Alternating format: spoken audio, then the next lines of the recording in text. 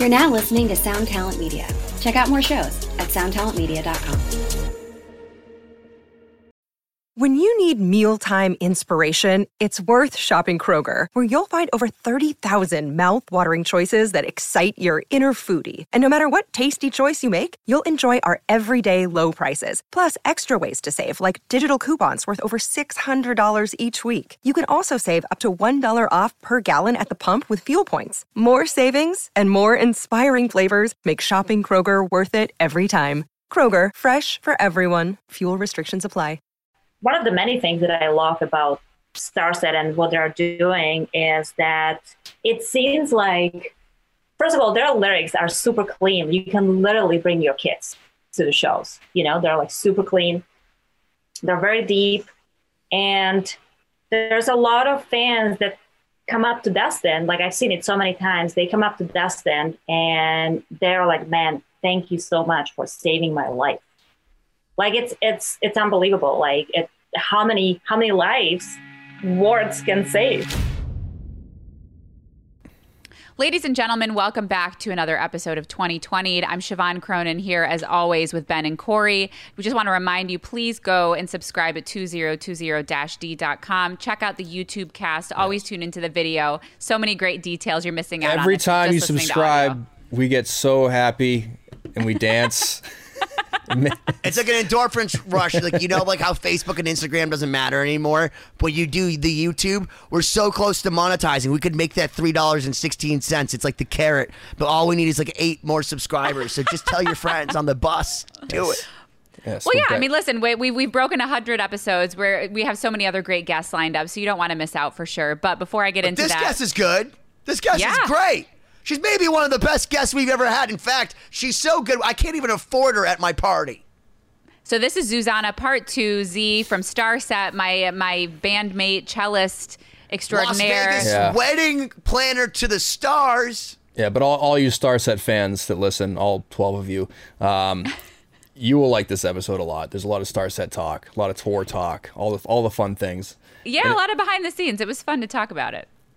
Yeah, and also I think it, you know, definitely a different perspective on touring in general. So anyone that doesn't even know or care about Starset, you'll also enjoy it. It's interesting. So here we go. And all around.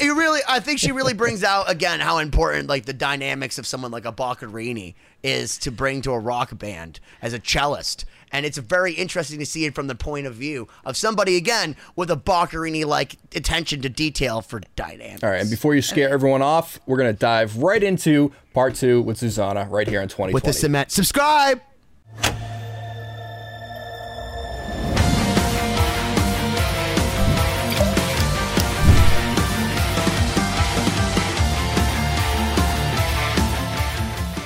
Welcome to 2020. My name is Corey Peza here, as always, with Benny Goodman and Siobhan Cronin. What's going on, guys? Hey, happy to be back here for Part 2. Yeah, with our vices. With our vices. Yeah, right? We only barely made it through one episode before having to get the drinks going.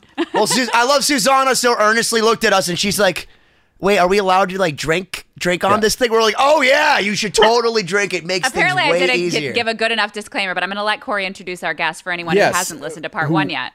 Who's been trying to cheers us for a while now. So Zuzana, welcome back. Cellist of Starset, pop strings, epic cellist who learned how to stand up and play and look badass. Which, if you like the Raiders, you hear her. She plays at the house band at the Raiders for 65,000 people. You might know them. They play football.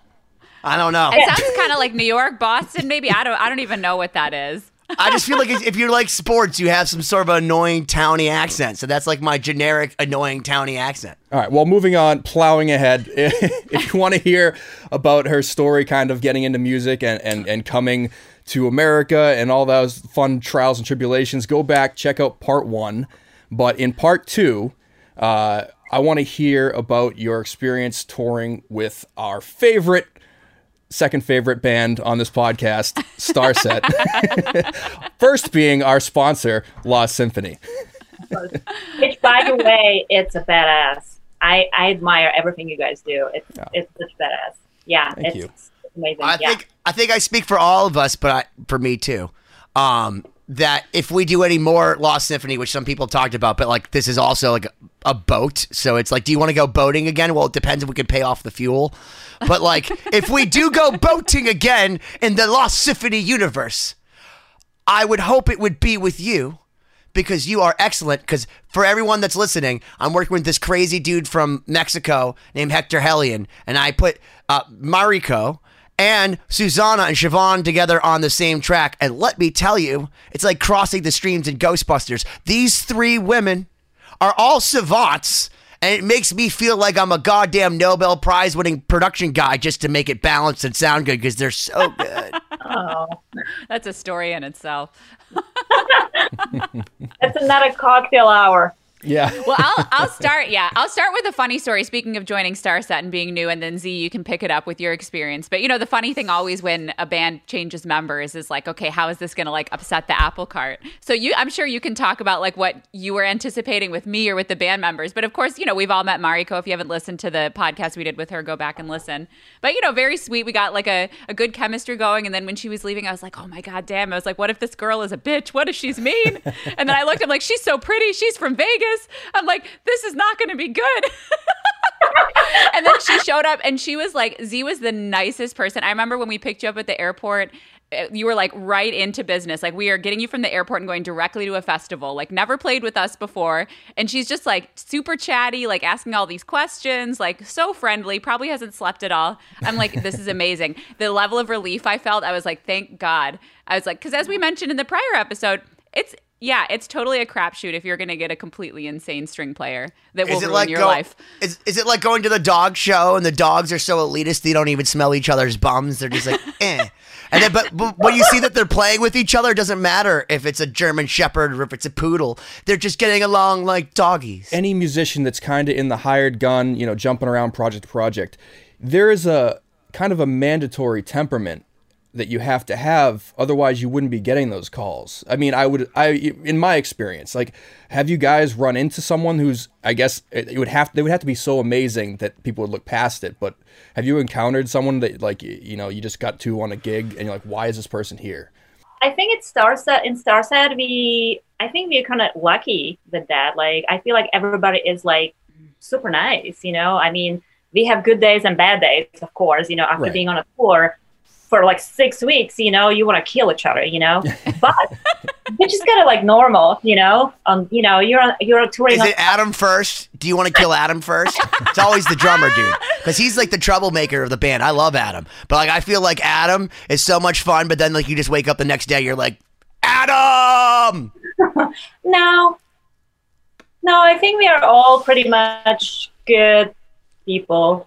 Yeah, no, we are. I mean, but I agree with you. Like, in some ways, I think you're right, Corey. Generally, I would say across the board, most people that I've met in the high-end gigs that are doing it full-time have a great temperament because you're not going to get there if you don't. But, again, there's always situations where it's like, oh, crap, we need somebody that's available for 2 straight months and we need them 2 weeks from now. Right. So sometimes that limits your pool, and Right. there is always that You're risk held factor. hostage by your employees. Right. Yeah. There is that risk. And Z and I both also have our own businesses where we hire people and, string players and other musicians. And that's something you encounter all the time where it's like, yeah, ideally you're going to get someone on the top tier that has all of the things, you check all the boxes. But there's always that risk where it's like, we might have asked somebody that's coming on tour with us for 2 months that is going to turn out to be a pain in the ass on week That's 2. true. Right. And then what do The you last do? minute stuff can definitely get funky, and that And a lot happens. of Yeah, it happens, I think, at every level because there's, if you're in any sort of music scene, at whatever level, there's always going to be someone either sending emails or texting or posting on social, like, I need someone tomorrow. I don't Right. care if you have 8 fingers, like, just show up, Oh, yeah. Totally have been there. Yeah. Yeah. But for me, like when I joined the band, I actually got lucky because I had a couple months of preparation. And then Mariko was amazing. Like, she wrote all the charts for those first 2 albums that they already had. And then the Visions, I kind of had to like write my own charts for that. But it was a big, big help that she wrote all the charts for the first 2. So all I had to do was just listen to music and memorize it, And then, yeah, I was shitting my pants before I went to Columbus for the first time. And I remember they picked me up at the airport and we went straight to Dustin's bar, right? Right. Salem, I think. And that was my first performance at Salem, which was kind of like a free for all because like you couldn't hear anything, you know? So it was, That was an unusual situation. Yeah. Yeah, it was unusual. And even Dustin was like, yeah, you had like a pretty good, like the first performance because nobody could hear anything, you know? It was, yeah. And then we had 3 festivals, I think. But I remember when they picked me up at the airport, right? I had my flight case, right? And Brock was like, well, don't you want to jam in the car? Like, don't you want to take the cello out of the flight case, you know? So I was like, all right, I guess we are practicing in the bus, you know? So I'm like shitting my pants even more because now I'm going to play in front of these guys on the freaking bus, you know? Like I was like so chill. We end up like not playing, but we're just discussing like the songs and like the keys and whatever with Siobhan, you know? This is secretly because Brock is like, wait, why does it take me 3 months to jam this stuff? And these string players just fly in here and they play it the first time. Because like, they can read. That's true. That I mean, I'll agree that is a huge like plus getting the charts because that's another thing in the rock world. It's like most of the time compared to classical, it's like unless you're a studio player, it's like, oh yeah, here's the stems, just learn them. When we did Lost Symphony, my brother was originally helping doing a lot of the arrangements, but like we just had normal MIDI. So Brian's writing these parts. You're like, you can't play this on any kind of normal string instruments. This is like 4 string instruments that you have at once. And like Brian didn't get it. He's like, you're using the wrong staff. I am. How do you? And like you had to sit there and like basically reverse engineer like what my brother was trying to do, and like with the notes he kind of wrote. And like then kind of do that. And it's like amazing to have someone again like Mariko to sit there and just go, this is what he really wants. And then for you to go in, hear the songs, and then it's all written in front of you. And then Brock goes, well, how'd you get it? It's because you were born to play classical music, which I say is like basically channeling Beethoven or channeling Chopin because they're so particular down to the pianissimo, down to like, you know, the way it's played. Whereas as a rock musician, you just hear Hendrix and you just play it how you fucking feel it. So like, you're used to playing exactly a certain way and being told what to do, whereas like Brock's just like, well, I guess I'm just gonna play this, and it took me a long time to fit in with this. Brock's just like, how low can I tune this string? I gotta get this lower. This is actually E. This is he told me he was in drop E. I'm like, isn't that the normal tuning? Wait, oh, you're playing bass. You're just playing bass, man. Yeah, Brock's most recent story was like... Sorry. Oh, no. I was just going to say, like, you know, they started rehearsing a little bit for the upcoming tour. And he's like, I spent all this time learning the new songs. Then I show up and we just rehearsed one of the old songs in a different key. And I didn't... and he was like all messed up. And it's like, oh, damn. He spent all this time practicing only to play the one thing he wasn't prepared to play. Corey's like, that's Adam Hanna every week. Oh, yeah.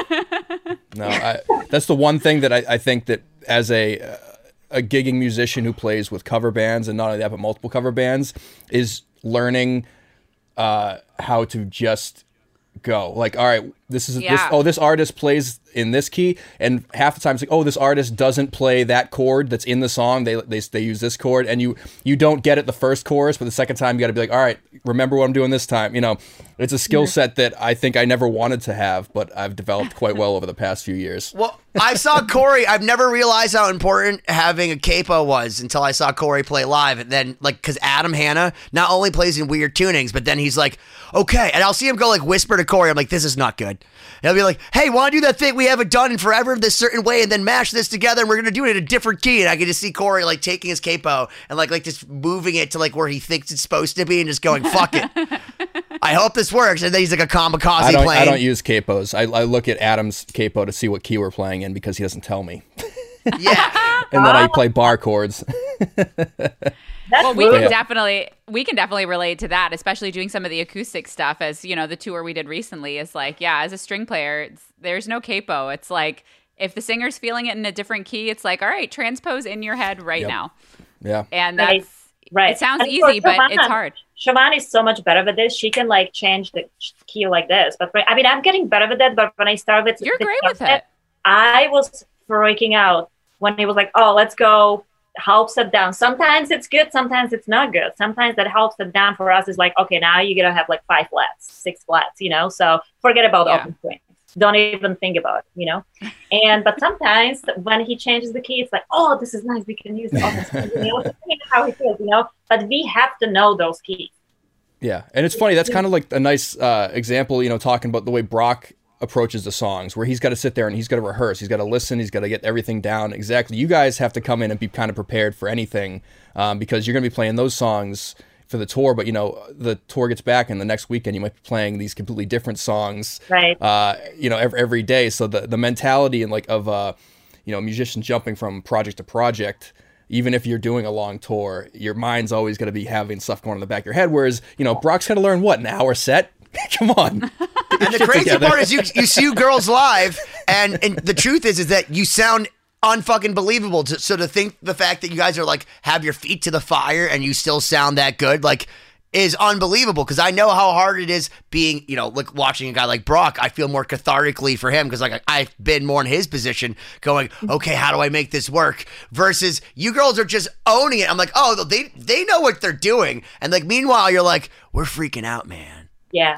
Well, I think with the guitar and the bass, there's a lot more of the sort of advanced preparation of building the tones and using the Kemper, and a lot of that like sort of technical stuff, like what guitar tunings am I going to have, and that's like Brock's whole brain for a month up until that's tour. True. That's one thing that's especially with Starset, where everything's you're not just learning the chord progression, you got to have the effects switching and everything. And if you're behind on that, it's far more noticeable than maybe a quick little bad note that you can slide into. But doesn't Dustin do it for you? I feel like Dustin does that with the lights, doesn't he? Like, I feel like he would just be like, you're going to play your Kemper. We're not going to have any sound guy. Because he actually said on our show, like, I'm sorry if you have a problem with that. I'm like, no, that's genius. Get rid of the sound guy. That guy's usually an asshole.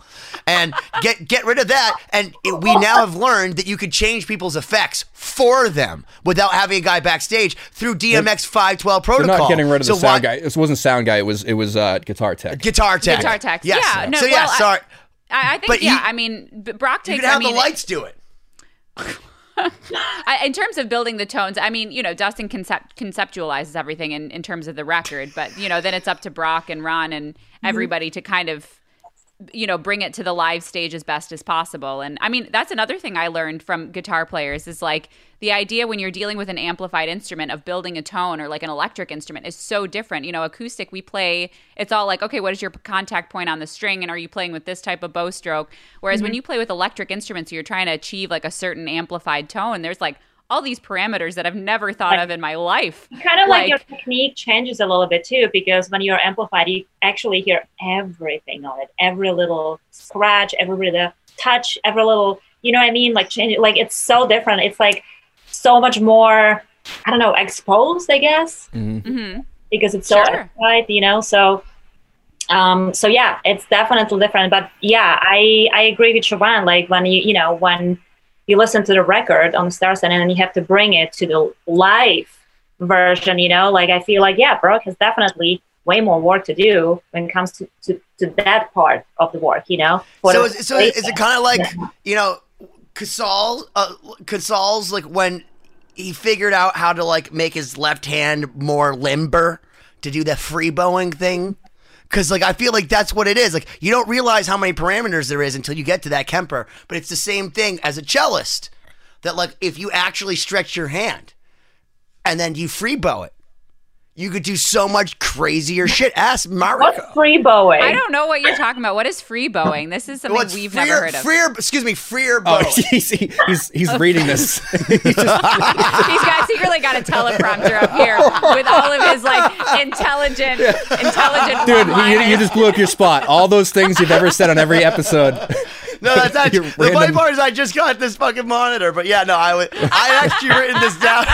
I had written it down earlier. All of Ben's useless trivia. I want it. No, I read it. But listen, I pre-prepared. I wrote notes. I didn't read freer. It looked like freer bowing. Whatever Well, that means. the point is, yeah, you have to through experience, you have to have access to tapping into different techniques on the spot, depending on the situation you're in. Which, as like a hired gun, it's great. You know, you get a lot of experience doing that. Where it's like, okay, today you might get one sound check in a rehearsal, and you have to figure out how to blend in with this band, or you know how to alter the way you're playing with the bow so that it's not. You know, like adjusting your sound to fit in with the texture of what's going on around you, and that can be difficult. You know, Right. So, and for us, like with Starset, a lot of it on our side of the strings is kind of choosing what elements to highlight because it is very orchestral. It is, you know, there's one single violin and cello playing live, but I mean, the actual stems are very, very dense in a lot of cases. So how do you guys go about deciding what part to bring forward in that? Oh, so I'll start. Sure. So when I wrote charts for the divisions, the album, the last album before this last one that is going to come up, I took from the stems all the cello parts. So I wrote cello parts, right? And that's what I was playing. But the thing is, like, the cello blends a lot with the guitar sound, you know, and especially like the big shows, the live shows. And you can't really hear it a lot of times unless the sound guy is constantly adjusting, you know, stuff. So this time around, there's so many parts to choose from. Like there's like, what was it, like maybe like a 3-4 violin parts? I mean, probably like 2-3 violin parts, and then viola part and the cello parts. And then actually I hear bass parts, like a upright bass parts in the stems a lot. So what I did, I was actually going from like the second violin part to the viola part to the cello part, depending on like what point the song, like, because sometimes the cello part is important in the song. So I don't know if you noticed, Siobhan, on the charts that I sent you, like it's kind of like that. You know? So you can actually like hear me. Hopefully it's going to work. Yeah. Well, Yeah, I can tell no, I you mean, what I learned from Corey is always put a high pass filter on everything and only leave the things that you're actually supposed to hear coming out the bass. Because I've learned that if you just cut off all those frequencies, you're not competing with anything. I don't think most cellos have a high pass filter, but Yeah. No, but I'm saying the sound guy just cut everything off, and then just make sure that like you put like a. So what I did in the song, because I did a song with cello, I just put like different a telephone filter on one of them, and it just kind of like raised her completely above the mix in a way where you could just hear. Because she was like, I can't hear myself. I'm like, that's important. And then Siobhan then calls me afterwards after she makes me pain through figuring out all of her genius takes that don't go together, how I can make it all work together. And then she goes, it sounds a little bit soft. I'm like, fuck you, I made you soft because you're supposed to be a texture. But I'd like to be more upfront. So then I put it all together and made it work. It sounds so soft. That's how I read her text to myself. Oh my gosh. But coming back to the Starset stuff though, you know, you have to always think about what is supposed to be the audience experience, right? So people are used to listening to the album and then they come to the show wanting to basically hear some version of the album that's close to the things that they relate to. So, you know, the hooks are important. If it's a synth thing that we want to try and cover live, like there are a lot of cases where maybe the string part is really just complimentary and it's not really important. So, you know, it's more important to highlight, you know, the hook or the important element that people are going to relate to emotionally. So yeah, there is some decision, and that's what a lot of the rehearsal is for, is figuring out in the pre-pro, you know, for tour what we're going to do and what's effective. And then of course, like when we do the acoustic versions, then it changes, you know. Oh yeah, I think we cover probably a lot more of the actual like songs, not just the string parts, like in the acoustic versions, because we have to cover all the electronic elements that aren't there in the acoustic versions, right? Somebody's gonna pick up the slack, you know. Yeah. Well, it's a lot more naked. Yeah. What did you guys think about the acoustic tour? Like, how did that compare to your full stage production? I loved it. I was it was actually really nice to hear everything, you know, because it's like I said, a lot of times you can't hear the string. I mean, you hear the strings, but you can't hear them like specifically, you know. Like during this acoustic tour, I really enjoyed it. I hope we can do more of these because it was a nice experience for me. I agree. And I think getting feedback from people in the audience, you know, we get so immersed in our own heads of like, oh, like, how's our tone and like intonation and stuff. And then you talk to people and you discover what is it that is important to them. And a lot of people, like we've said in the last episode, hear with their eyes. It's like they some people may not connect that the violin is playing that part until they see it up close. They're like, oh, that thing that I've been hearing is the violin, you know? Right. And so, I think it was really cool to like realize that actually how people are experiencing it is different from how we experience it, you know? Yeah, definitely. Your crazy arpeggio, and it has the end at the end. Yeah. Yeah, I would cover like one of the. That's actually a synth part as well, like in the like a record song. Yeah, so in the live version of It Has Begun, there's like a crazy like arpeggiator that's on a synth, but in the acoustic version, I was covering that because we didn't have the synth part. And Ryan, our sound guy, like didn't even realize I was playing that until I told him. I'm like, crank me up there, man, because people want to hear that part, because that's like the hook of that section. Everyone wants to hear the crazy arpeggiator. And so he started doing that like during this acoustic tour, and people. And when he did it for the first time in Atlanta, people literally gave us like a standing ovation. They were insane. They were like, "Oh my god, that was amazing!" I'm like, "That's all because you turned up the violin at the end of It Has Begun." See, Ben, Siobhan yells at all engineers to turn her up, so don't feel bad. I get it too. No.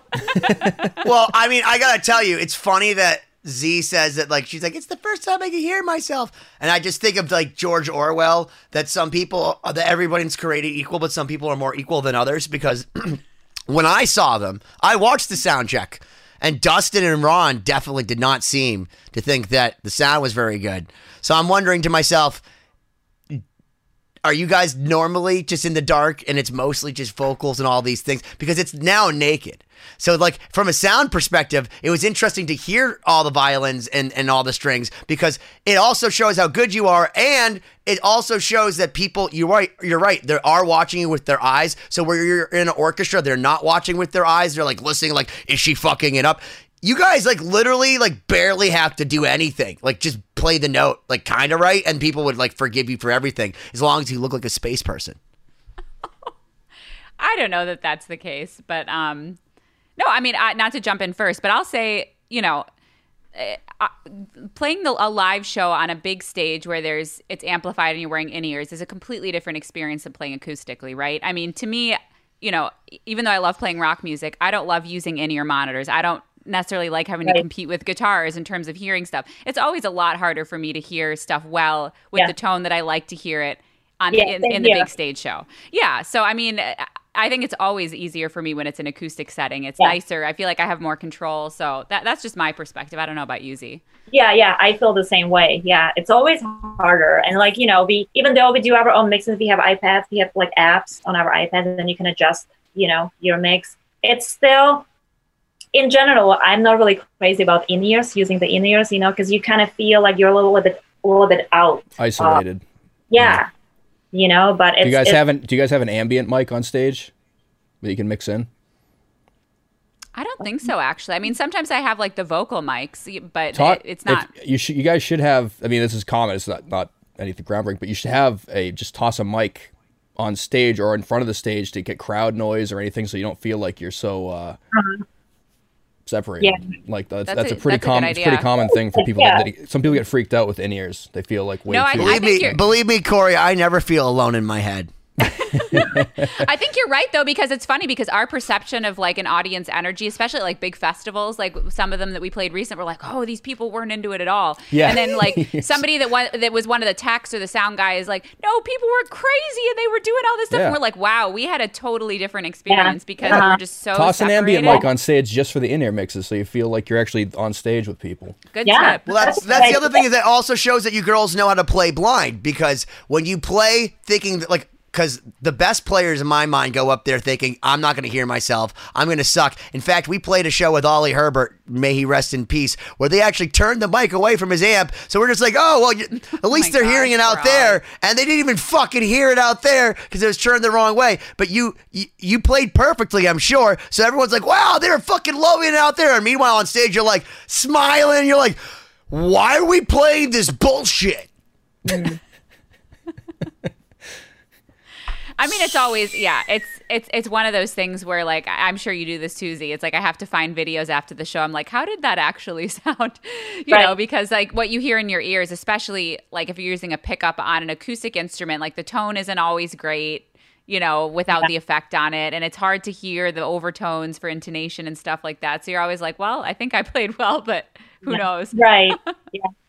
Even though we use both, like we use pickup and microphones, but sometimes the venues are not as big where you can't really use. You have to pull more from the DI, yeah. So you have to do the DI, yeah. Especially because of like all the drums nonsense, going on.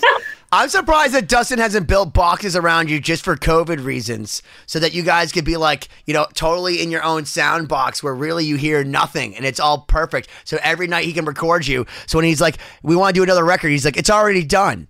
I've already cataloged all of your sounds, every note. I had you play this song, and now it's all in my keyboard. I'm going to Nashville, and I'm making another record. Goodbye. I don't know if you saw that iteration, though, but there was a period before Z's time where we were, I think it was even before Mariko, where we were in boxes, where I had my own... That's right.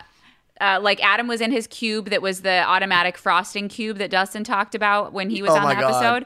And all three, both the cello and the violin and Adam had that. And so it was like 3 cubes where the projection that would frost and the projections would show up. And that's which where is a great story, by the way, that Dustin told on 2020. So just want to reach out. Anyone that's listening or watching that's a Starset fan that's watching or listening because we're talking Starset stuff, make sure you go back because we've talked a lot of Starset on 2020 here. Brock too, and Adam? Yeah. So 2020-d.com. Ron, you're on notice. Go to the archive page and check out all the Starset stuff we've talked about. The frosted Adam cube is one of my favorites. So it's a good story. A lot of Spinal Tap moments there with weird technological snafus.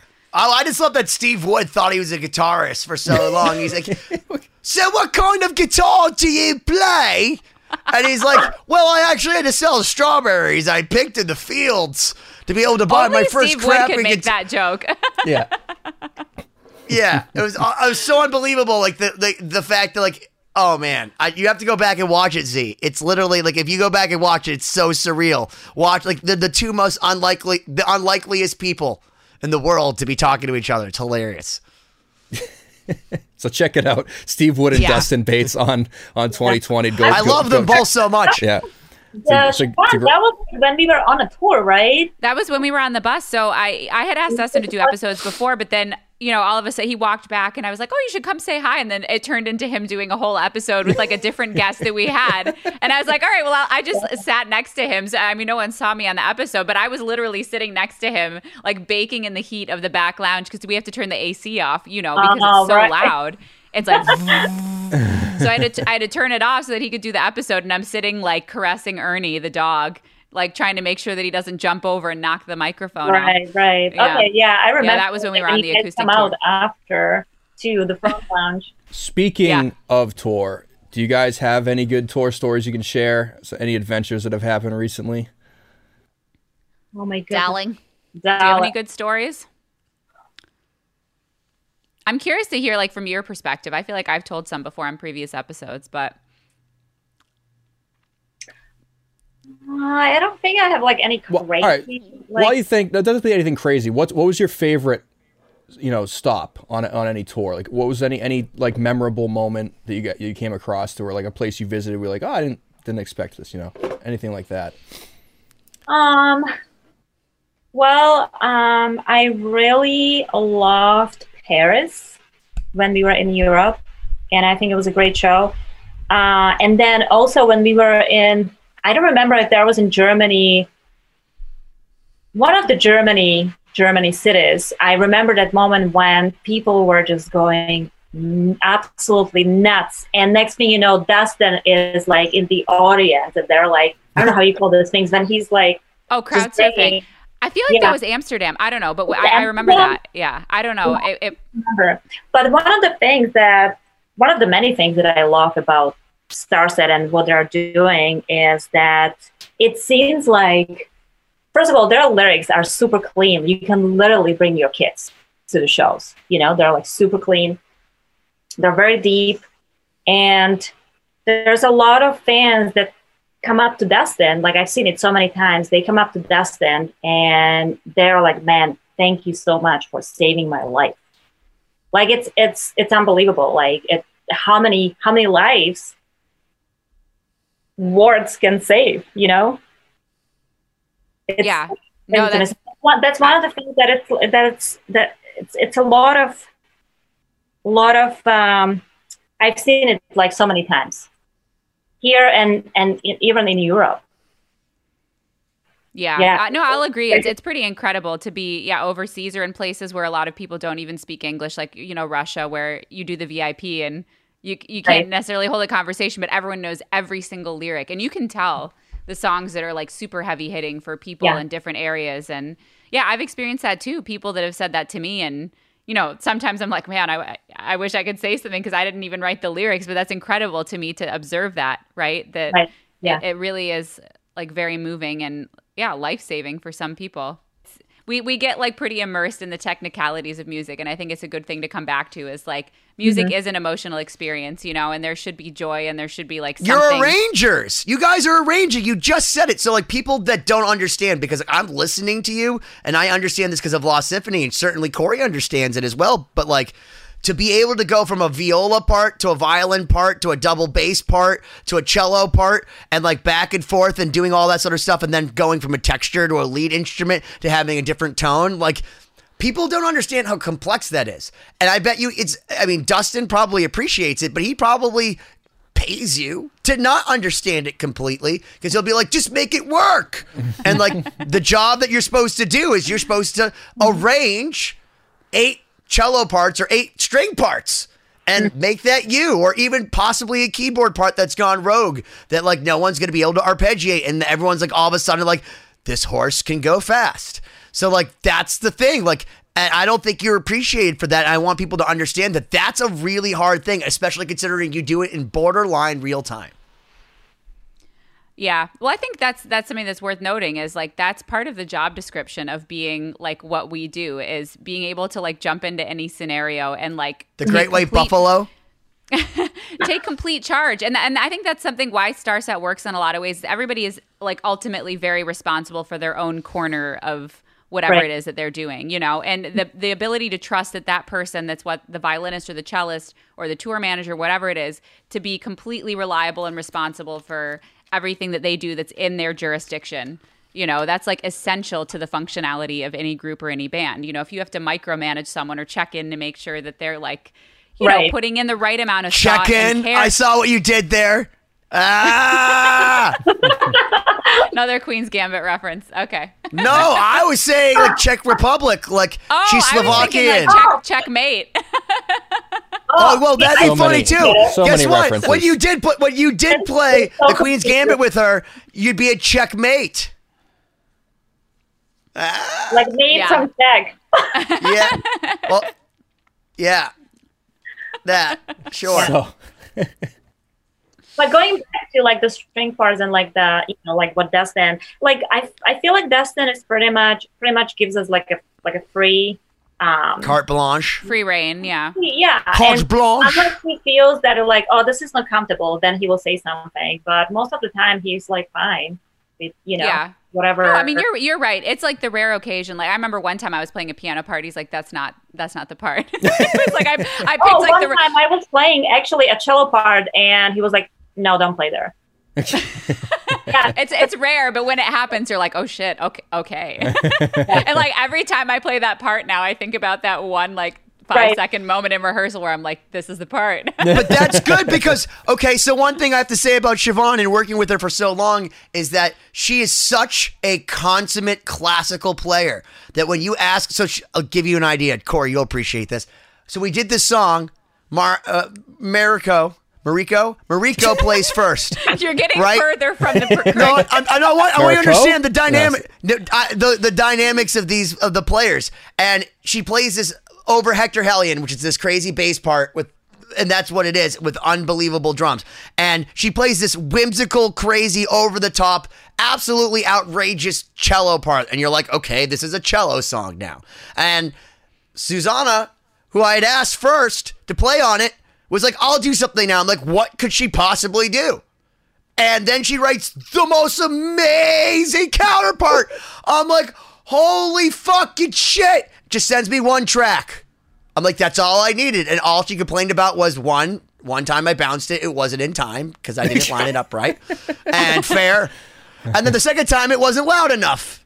And okay, so I fixed both those things. But Siobhan, I just threw all of her shit in because it was like 2 o'clock in the morning and I'm already like halfway into my Klonopin in my joint. And I'm like, this is going to be fine because it's Siobhan. Oh, it's not. Because they were all like 6 separate ideas that were great by themselves, but together they every once in a while matched up. And there was like a moment where it was like, oh, we're all together. And then it was just like, I'm going to go down a different choose your own adventure. And maybe I'll do this. And like, she couldn't make up her mind. And then she sent me 18 mic tracks.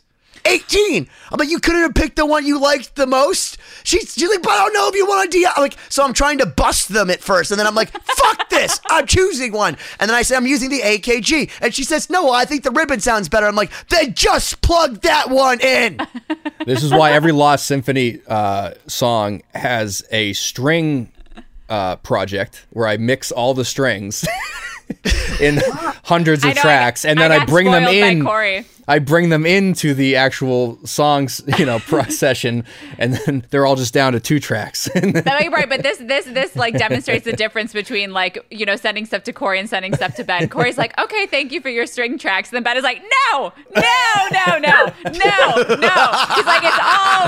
it's all wrong. He's like, you need to be decisive and pick the microphone you want and send me 1 track. And he's like yelling at me. But I mean, he's right. This is like, and I'm sure you'll relate to this. Because you're like so good. No, because Susanna, she did that. She sent me 1 track and it was perfect. And so if I could amazing. refute anything, I can't. Because I was like, wow, she listened to the song. And here's the thing too. You were the last on the song. There's no excuse for you to be fucking all over the place. You're the last one. There's nothing else. So if it sounds weird to you, it sounds weird to me too.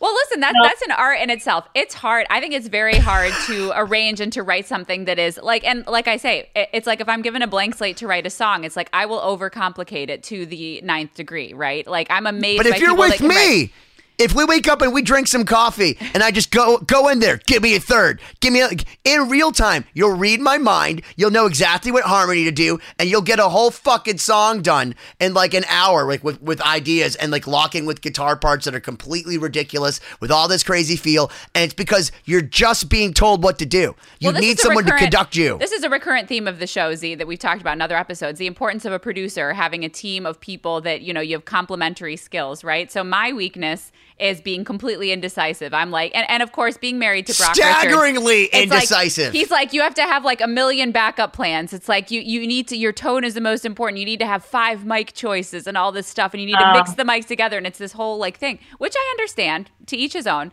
But yeah, it's. I think it's very hard for me to be decisive, and that's probably a classical music thing too, because it's like if you're a studio player, it's like, all right, play it this way, then play it that way. That just reminded me, like, I'm so sorry, Benny, I've never responded to your text yesterday. He says, I called Siobhan and told her about how to be decisive. I did. Oh wow! Look at him being drama queen, texting all my friends. I did. No, because he was texting me that he was like bouncing the new mix. No, because I woke up that morning and I realized that. So she's 2 times brought out things that were very smart that I didn't hear, because one time I erased my own piano part. That was I was telling Corey that I had to re-record my own piano part exactly by listening to it. Yeah, but I didn't notice it until she called me or she messaged me like, you're missing bars. And I'm like, oh, that's why none of that lined up. Oh, I'm missing a lot of stuff. And I tried to go to all my like recent files and it wasn't there. I'm like, I have to do this again. It's fine. I think that we've adequately bored our audience. Yeah, with we are technicalities. I'm bored. So let's. All right, so we'll bring it back to Z. Was Starset your first touring experience, or was there anything else before? Yeah, I've been to the Femmes of Rock touring, but it was like 10 days. Because that kind of makes it real. Like, because I'm a gigging musician, but I'm not a touring musician. So there's like a step above, and even if I do it for a full-time gig, it's different. What was that like when it became, I'm traveling now, I'm on a bus, I'm on a plane. Like, how did that feel for you? Yeah, that was definitely a huge adjustment for me, because I've never done touring on the bus. So I had to like kind of get, hopefully by this tour, I get it right. you're like learning like every tour I go to, like, okay, I got to simplify my life. I don't need this. I don't need that. You don't want all this crap on, touring on the bus. But it was definitely like a huge adjustment for me. Sleeping in the bunk is so different than sleeping in my bed, or any bed, Could you sleep in the bunk? Like, did you find it hard after going on tour? Were you just so beat up? Like, were you staring like at the top of the bunk all night? That's definitely like a thing that is probably the least favorite thing, being on the tour, sleeping in the bunk, and just the whole, like the whole daily schedule was so, different, like you get the showers and like, it's just so different, and it's, and the costumes that we are wearing, the preparation to get into the costumes, and those costumes the fabric is just so light that you can't put your wireless pegs on your shorts because they will fall. So for me, so we use three wireless pegs. One is like your in-ear peg, then one is for the mic, and one is for DI. So for me, I have to have my 2 wireless pegs right here. Okay, so it's so like, it's so weird to play with those pegs, and you don't see them because we are wearing the coat over it, But that's the only place I can really have them. I think Siobhan has them in the bag. You have all of them in the bag, and then one is on my cello.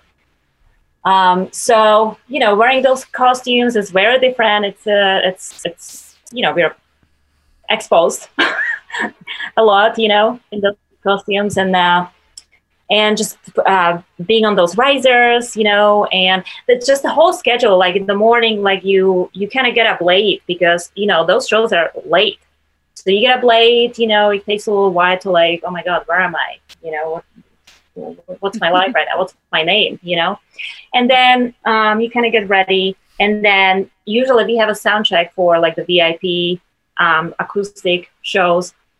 And then you have only like a couple of hours before the big show, and then you have the show. So the schedule is just like, it's like basically same every day. Yeah, very regimented. It's very weird from what I was used to, Yeah, and no, I agree. I mean, it's underrated how much extra energy you have to invest in like normal life stuff. Like, how am I going to brush my teeth? I have to use a water bottle because I can't drink the water that's on the bus. And where am I going to find a shower today? Yeah, and like, how am I going to keep my clothes from like smelling really bad after I sweat in like a hot club? Like it's all these things that like in daily life you take for granted, but when you're living in like, basically a tube with 12 other people, it's very different. Exactly. So that was, and like if you would come to my apartment, hopefully one day you guys can, come visit. Everything is perfect here. Yeah. So you're darling. Yeah, very what's the word? Like very OCD. Organized. Very organized, and then that's not happening on a tour life. That's just not happening. That brings up a good point. So for our listeners who may or may not ever be on a bus with 12 people touring the country, what are your like top 5 tips for surviving that situation and maintaining your own sanity and cleanliness and all the things that we take for granted in our own lives? Yeah, that is a good question. So, well, I feel like I just gave up on the cleanliness. No, just kidding. Well, keep your stuff organized. Keep your stuff to minimum. Don't bring, the whole closet on a tour, because like you don't really need it. There's like no fashion statements. You can't really. There's no fashion going on a tour, on the bus. So that would be number one thing. Keep your stuff to minimum, just simplify your life. I don't know. I don't even know what I would like. What I would, Siobhan, do you have any points? For me, like wet wipes are the most amazing invention ever. Oh, because okay. if you can't have a shower, you should always have wet wipes. The Because baby that's one wipe. good way to stay clean. But yeah, I totally agree. Like, definitely condense your life, because I did the same thing. The first tour, I was like, oh my gosh, I can't condense to one giant suitcase because I need to have outfits. And you realize you're going to wear the same thing every day. You're going to rewear your leggings and wear the same t-shirt and the same whatever. Right. Yeah, and then other than that, I mean, I live off Trader Joe's. Any city I'm in, I find where the closest Trader Joe's is and I stock up, and I'm shameless about it. I'm like, I'm going to have all of my food ready because that's the worst. You'll end up being stuck in a city where you can't find something to eat. And like Z's vegan, I'm vegetarian. It can be a huge pain in the ass. So like weird lifestyle things like that. You have to really, it just takes a lot of planning, and it takes a couple of tours to get used to what your rhythm is and staying on a schedule. Yeah, and get like, for me, you know, I'm in my 40s now, so I definitely feel better now being vegan than 10 years ago. But it is important to be healthy and get strong before you go on a tour like this, because you better be in shape. Well, what do you do? Okay, so I know this about Siobhan, that like when I've hung out with her, that she works out obnoxiously and that she's always sweating every morning, and that like the way that she looks is because she tries really hard too. Do you girls I know that it's a rigorous thing. Like, listen, I have a bad back, so I work out, walk, bike, like do whatever I have to do every single day just to maintain like normal upright life. What do you girls do? What would you suggest doing as far as working out if you're going on tour and trying to look like you do at 40? Holy fuck. Like you again. Jealous for Starset. Just means that you're cryogenically frozen. Trey Cool's Trey fucking cool for being your Trey guy. So we actually did that. We had a pretty good routine. It was actually Siobhan, Ron, and I would get up in the morning and go to gym every morning. We would work out, we would shower, get ready, and then go back. And sometimes we would shop at Trader Joe's, sometimes we got to go to Whole Foods, and we stock up on. I was gonna say just the three. Like, what was Brock doing during this? Brock was in his underpants, like talking it. Brock was like, oh, maybe I'll go, but Brock's like naturally just skinny, so he's like, I think he doesn't have to worry. I mean, I think he wished he went, but he would go every once in a while. Adam would talk about going. With us, yeah. But the three of we got into a good routine. Yeah, we would get up and it's like 10 a.m. It's like, and I tended to be the one that would want to sleep in a little bit later. Like I always like to sleep in until like just about 10. Z was always up super early. Good. You did so good on this tour. You were like, okay, darling, I'm up. Just have a coffee. I'm up. And then I got home from tour and I was working out. I was like, where are my workout buddies? Like, this is not fun, But yeah, it's good. That's what we do. Like, we work out every morning and just, get going in the morning, and it just gives you the energy. And I feel better, like even like mentally. If I would like skip a day, I was like in the bad mood. I was like, oh, yeah, me too. Well, you're sitting on a bus for so long, and a lot of the time. Well, I was going to say, you're sitting on a bus for so long, and a lot of the times you're just waiting. I mean, like, you have to think about the fact that, like, okay, you do this, you have to be here for this, but then you have 2 hours. But then you have to do this, but it's not all at once. So it's one of those things where you can do a routine, but you can also kind of refresh yourself. And, you watch so much trash television or sit on a bus all day or whatever, you feel gross. So, like, when you work out, and you're a guy like Ron who's fucking huge. Like, of course that guy goes to the gym every single day. He's a bass player. He has to try so much harder. He looks beautiful underneath that space helmet, and his arms are like you could tell underneath the spacesuit that dude's fucking packing some serious fucking guns. Yeah, Ron is definitely photons. Yeah. But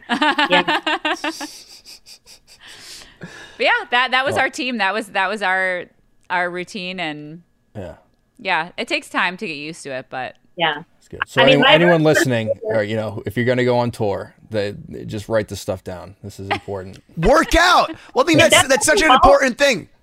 I mean, listen, like it helps, and mentally too. You will feel so much better. I'm telling you. Basically, what you're saying, I was in bad mood. If I work out, if I don't put total horse shit in my body that's like, completely processed, and I actually like try to clear my mind by getting my heart beating, that like I'll feel better. You don't put horse shit into your body, number one. Well, I don't mean literal horse shit. I mean like monosodium glutamate. I was basically creating a metaphoric thing where I'm really referring to like monosodium glutamate or just normal ascorbic acid and those things that they use to put inside of everything instead of just like, cream. Yeah. All right. Well, anyway, that not to change the topic, but all good, interesting information. I have a question for you that I should probably ask to all guests that we have, but so you're at this point in your trajectory in your career. What is there a particular dream that you have, whether it's outside of Starset or in music or something completely unrelated, that you want to realize? That's a project that you've wanted to do, or I'm just curious, like something that you would love to do that you haven't gotten to yet. I would love to have like a wedding company, not just for like a wedding ceremony music. I don't know if you guys know, but that's my company, that I provide wedding ceremony music, but I would love to have like the company for all of it, like production, entertainment production company. Yeah. What do you like about that? Because that's everything I hate about music. it's all the business stuff. Yeah. So what right. you? Well, no, I would be just like the owner and the boss, and I would have people working for me. Oh, right. Okay. just be the boss. Yeah. But they also call her Ziva. Ziva is her other nickname. So Diva, but with a Z, because she's the queen. Yeah, Ziva. Nice. So you have that right now. You just want to continue moving forward and building that? Yeah, definitely.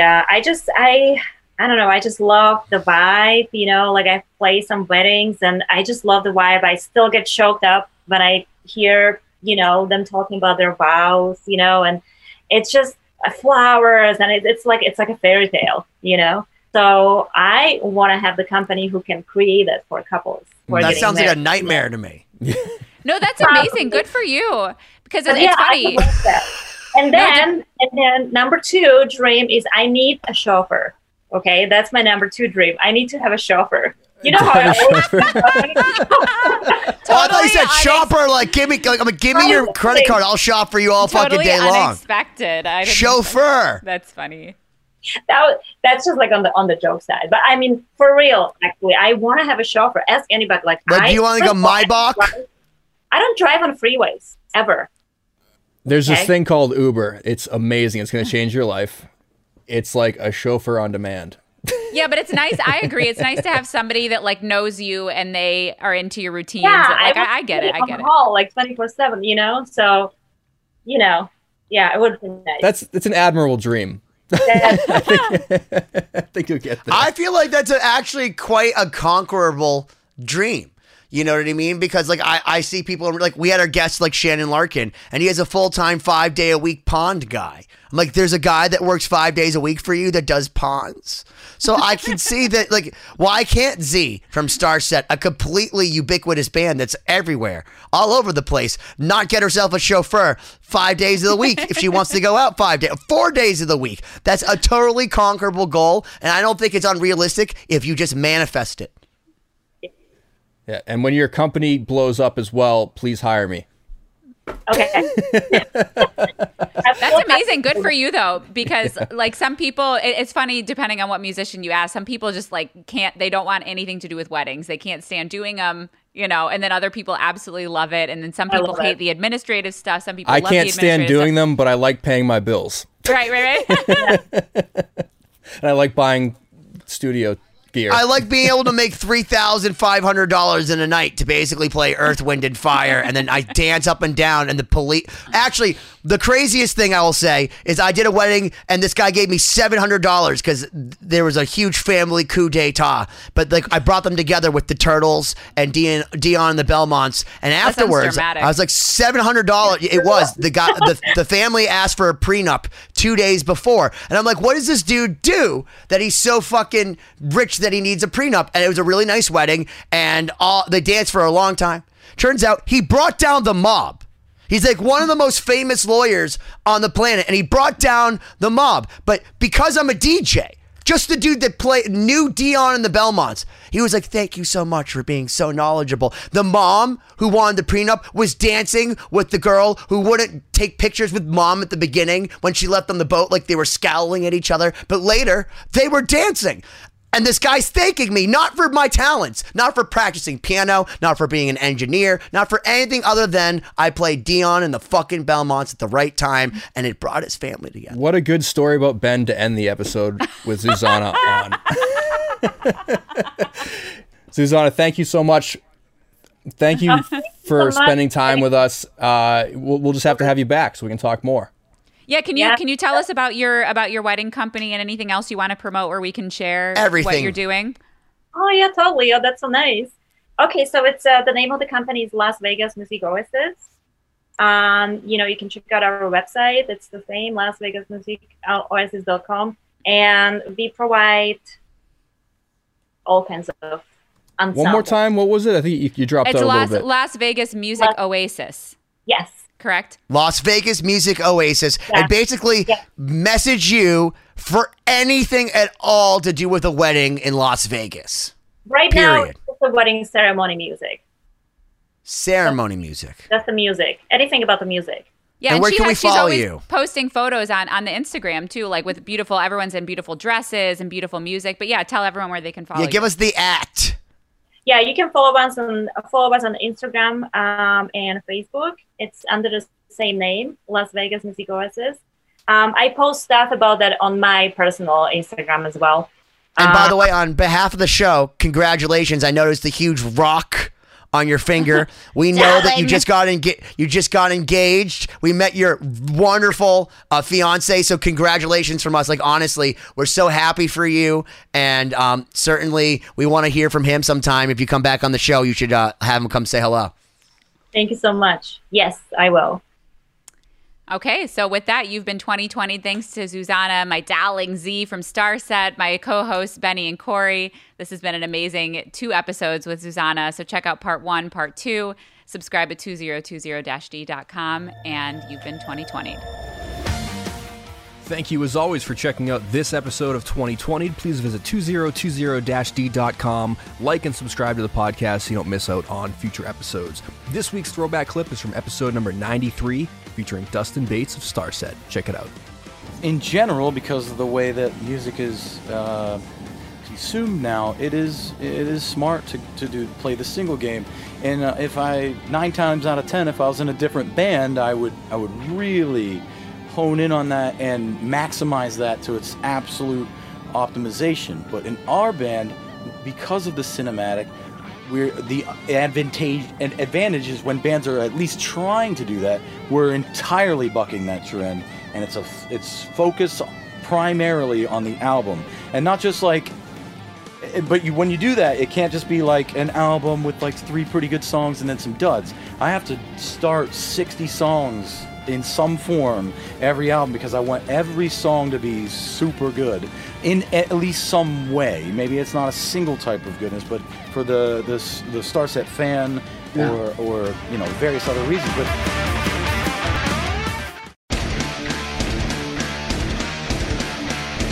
hey there, I am Johnny Christ from Avenged Sevenfold, and I've got a podcast called Drinks with Johnny you're going to want to check out. I sit down with a bunch of different people from all different walks of life, from professional wrestlers to actors, comedians, fighters, musicians, everything in between. I'm just looking to make some friends and have a good time doing it. So if that sounds like something you're into, go check out Drinks with Johnny, streaming everywhere now.